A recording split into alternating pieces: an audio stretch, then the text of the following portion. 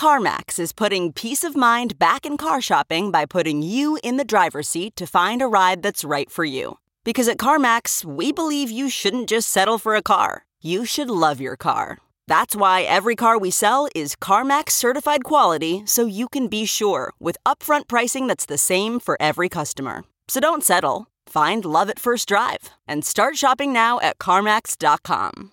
CarMax, the way car buying should be.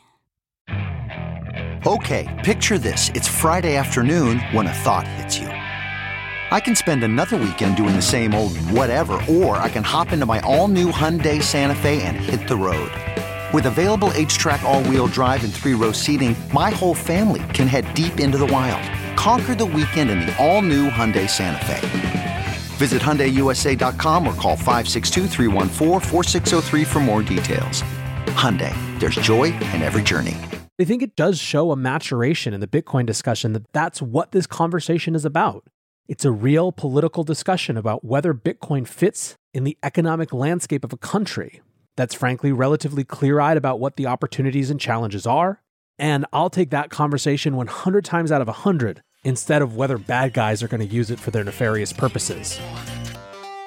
Welcome back to The Breakdown with me, NLW. It's a daily podcast on macro, Bitcoin, and the big picture power shifts remaking our world. The Breakdown is sponsored by Nexo.io, Chainalysis, and FTX, and produced and distributed by CoinDesk. What's going on, guys? It is Wednesday, August 31st, and today we are looking at the state of play with crypto and Bitcoin around the world. One quick note before we dive into the conversation. There are two ways to listen to The Breakdown. You can hear the show on the CoinDesk Podcast Network, which comes out every afternoon and also features other great CoinDesk shows, or you can listen on the Breakdown Only feed, which comes out a little bit later in the evening. Wherever you are listening, if you would take the time to leave a rating or a review, I would so appreciate it. It really makes a big difference in terms of new people finding the show. Also, a disclosure as always, in addition to them being a sponsor of the show, I also work with FTX. Finally, I want to tell you about CoinDesk's new event, the Investing in Digital Enterprises and Assets Summit, or IDEAS. IDEAS is designed to facilitate capital flow and market growth by connecting the digital economy with traditional finance. Join CoinDesk October 18th and 19th in New York City for a 360 investment experience, where you can source and invest in the next big deal in digital assets. Use code BREAKDOWN20 for 20% off a general pass and register today at coindesk.com/ideas. All right, so today, as I mentioned, we're looking at news from around the crypto world with a particular lens to updating crypto policy discussions in some global jurisdictions. And we start today with Paraguay, where the president, Mario Abdo Benitez, has vetoed his nation's crypto regulation bill. Now, this bill has had basically a torturous journey through Parliament.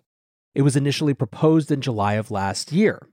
The bill was then rejected by the lower house in April this year, with the House Budgetary Committee judging the law to be too dangerous. The nation's central bank weighed in at the time, calling the bill a, quote, high-risk project without benefit to the state. They also raised concerns, as central banks are wont to do, around money laundering. However, the bill was then amended and finally passed both houses of parliament in July this year.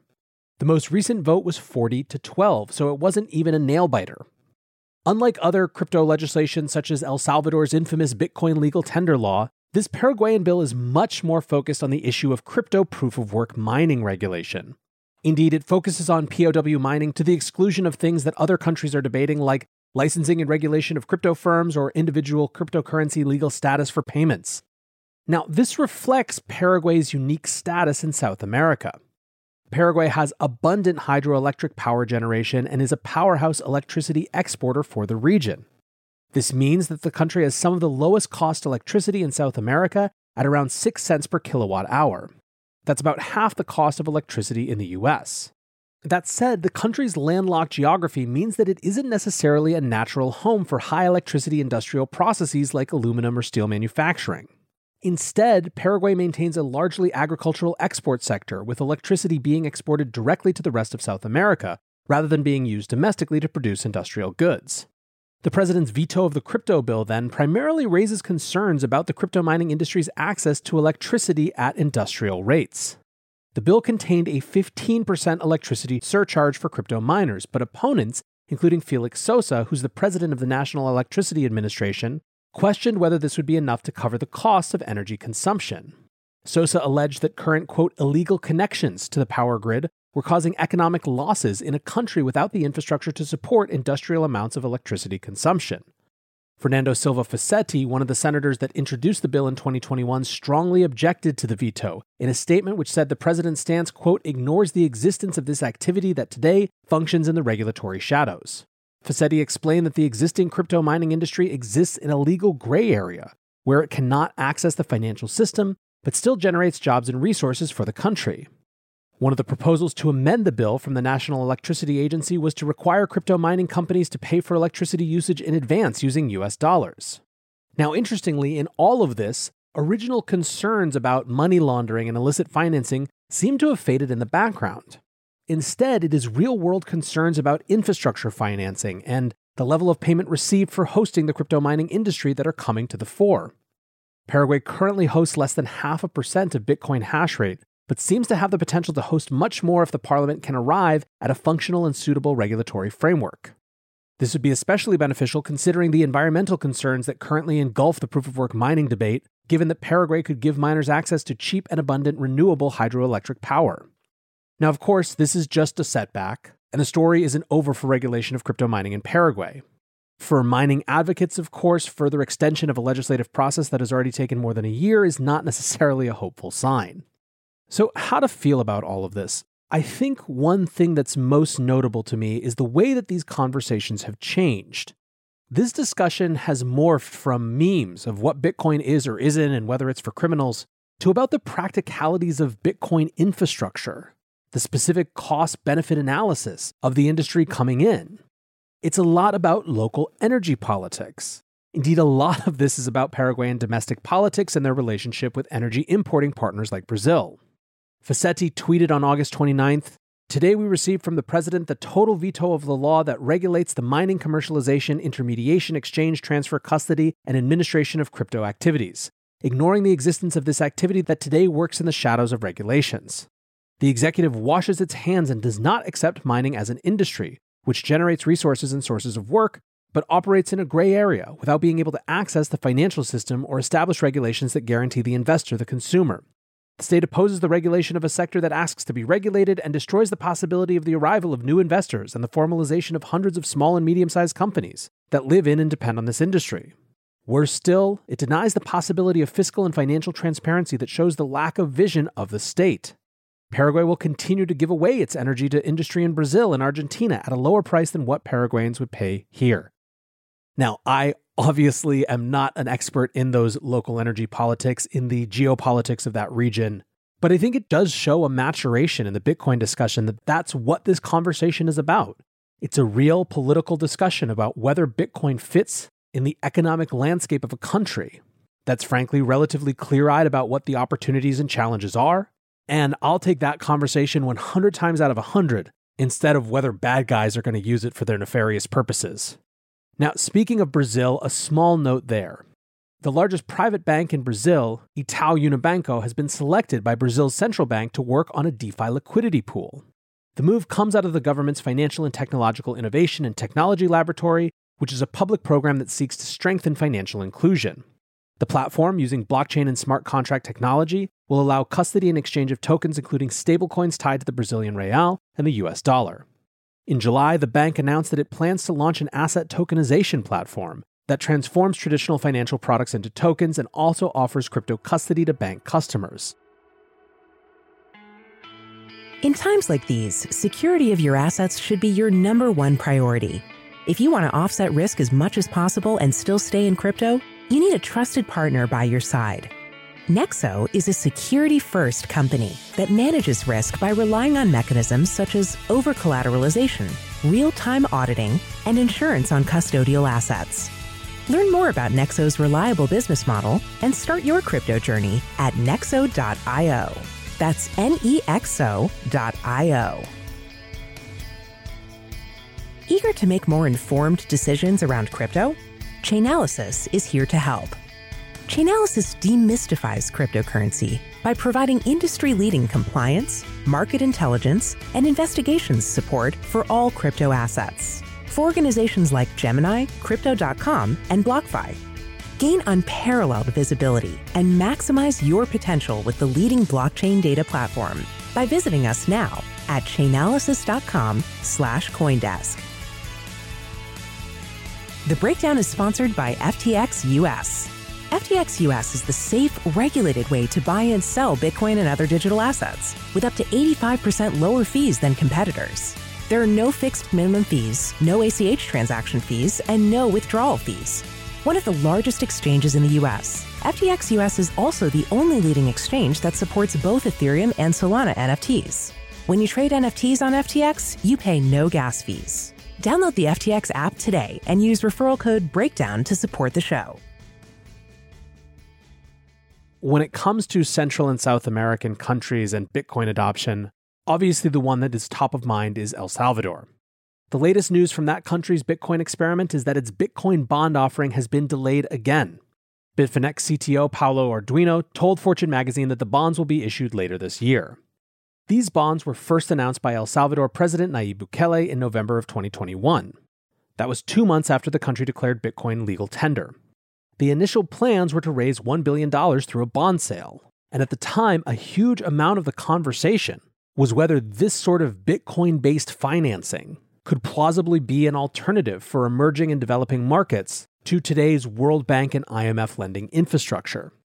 Regardless of that, though, the sale of bonds is currently awaiting legislation to be passed in El Salvador. That's expected to happen in September, and Paulo said that another 2 to 3 months after the passing of legislation would be needed to arrange the bond offering. Not everyone is convinced that this is just a technical and political challenge, however. Nathalie Marshik, the head of emerging market sovereign research at Stifel Financial Group, has suggested that the ongoing delays are more to do with a lack of investor interest, especially considering that U.S. investors are prohibited from taking part.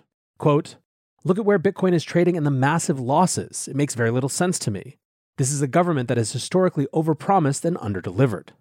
William Sneed, a Latin American-focused strategist at BBVA, said that questions surrounding the government's ability to pay its existing debt also present an obstacle to the success of the Bitcoin bond offering. A crypto bond issuance has a very low probability of success, he said, and is unlikely to come to the market. In July, El Salvador announced a program to buy back $560 million worth of its existing debt. This would be supported by funds allocated last year by the IMF and a loan from a Central American multilateral lender. The concern surrounds an $800 million bond that expires early next year. Finance Minister Alejandro Zelaya said that the $560 million would be sufficient to buy some but not all of the 2023 and 2025 maturity sovereign bonds. Quote, "We're not going to buy the total debt. If we buy it, we will also buy it at a discount. And we're not going to spend more than we have in the bank. To pretend that we are going to have all the money to buy all the debt is to believe that we have a magic wand to solve the country's fiscal problems."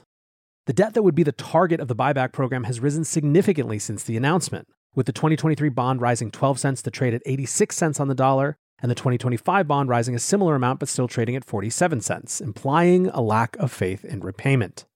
Morgan Stanley said in a research note at the time that the buyback would clearly demonstrate a willingness to pay. Quote, "Given that the key worry in the market has been around the willingness to pay as opposed to the ability, this transaction would ease those worries significantly." So at the end of the Paraguay section, what I was contending is that the discussion has shifted a little bit from the memeified version of things around Bitcoin to real economics and politics. And even in this case, even in El Salvador, which many people see as the most memeified version of the Bitcoin discussion, that's where a lot of the Bitcoin bond stuff is starting to fall as well. It's about the practicalities of Bitcoin and crypto right now. It's about whether there's actually demand for this in the current market context. It's about what it has to do with these other loans. Still, one interesting thing on Twitter, which I think was probably inevitable, is that you're starting to see a shift in the narrative a little bit around El Salvador. John Jimenez points out that President Bukele no longer has laser eyes and says, quote, "El Salvador's Bitcoin experiment may be over." Dennis Porteau writes, "El Salvador may very well make other countries less likely to adopt Bitcoin." Summary of Bitcoin in El Salvador. Forced adoption by an authoritarian strongman. 3% of businesses think it's valuable to offer Bitcoin services. 2% of remittances use Chivo. That's the local wallet. $30 airdrop to citizens now worth about 10. Volcano bond failed. Chivo buggy and centralized. The real reason El Salvador adopted Bitcoin was to juice Bukele's Twitter followers. Every dictator needs loyal partisans, and Toxamaxis love their god kings. Now, obviously, Dennis has a particularly cynical take here, but I don't think that he's alone in some of that reevaluation. Warren Tagami from Blockstream has a slightly more middle-of-the-road take, responding and saying, The undeniable part was the botched launch of Chivo. November 2021, I met locals who had customer service nightmares, where on-chain or Lightning Network payments disappeared or severely delayed. That was their first impression of Bitcoin, entirely avoidable if they instead went with Strike. To their credit, they kept the promise to allow other wallets. Businesses have reliable customer experience because they pay for quality service instead of use free processing by the government. Credit card interchange fees in El Salvador are above 4%, so it's a win for business. Knowing nothing about the exact situation in El Salvador, I just have to assume that there isn't demand for that sort of bond right now.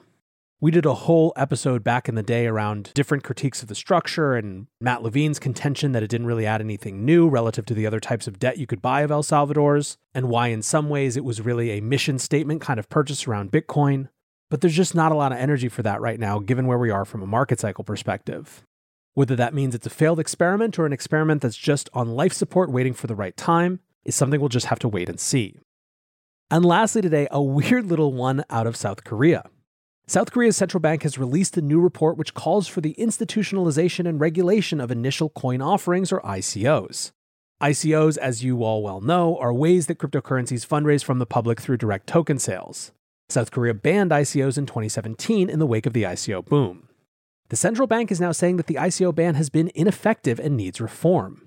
The report points to the case study of Terraform Labs' Luna token, which was launched by a company founded by South Korean national Do Kwon, but conducted its ICO through a Singaporean subsidy company to avoid the domestic ban.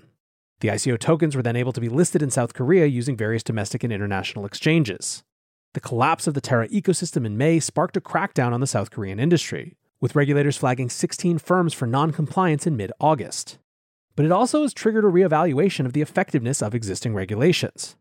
So with that, the central bank's report calls for a review of the nation's regulatory legislation, the Digital Asset Basic Act. The report looks to the new European Union Framework Markets and Crypto Assets, or MiCA, as a potential model. The report focuses on two key areas of MiCA that they believe should be explored for adoption in South Korea. Firstly, stablecoin rules, obviously front of mind due to the role of Terra's algorithmic stablecoin UST playing in the collapse of that ecosystem. And second, the EU's proposal for establishing a licensing framework, capital requirements, and other standards for token issuers. Now, holding aside where they want to go next, the report really does read as a tacit admission that an ICO ban has failed to achieve its goal. All that seems to have been achieved is pushing companies offshore in order to engage in regulatory arbitrage without providing any meaningful investor protection or regulation of market participants. By constructing a framework where ICOs and any other part of the crypto markets function legally within a set of defined parameters, means potentially that bad actors have reduced ability to access retail investors. And this is, of course, what regulatory advocates here in the United States and everywhere else around the world say. It's one of the many reasons why it's so easy to get flustered with the state of discussion around quote-unquote investor protections. But in any case, if the theme of this show is growing nuance in the global regulatory discourse around crypto, this is certainly part and parcel of that trend. For now, I want to say thanks again to my sponsors, Nexo.io, Chainalysis, and FTX, and thanks to you guys for listening. Until tomorrow, be safe and take care of each other. Peace. I want to tell you about CoinDesk's new event, the Investing in Digital Enterprises and Asset Summit, or IDEAS. The event facilitates capital flow and market growth by connecting the digital economy with traditional finance. Join CoinDesk October 18th and 19th in New York City for a 360-degree investment experience where you can source, invest, and secure the next big deal in digital assets. Use code BREAKDOWN20 for 20% off a general pass. You can register today at coindesk.com/ideas.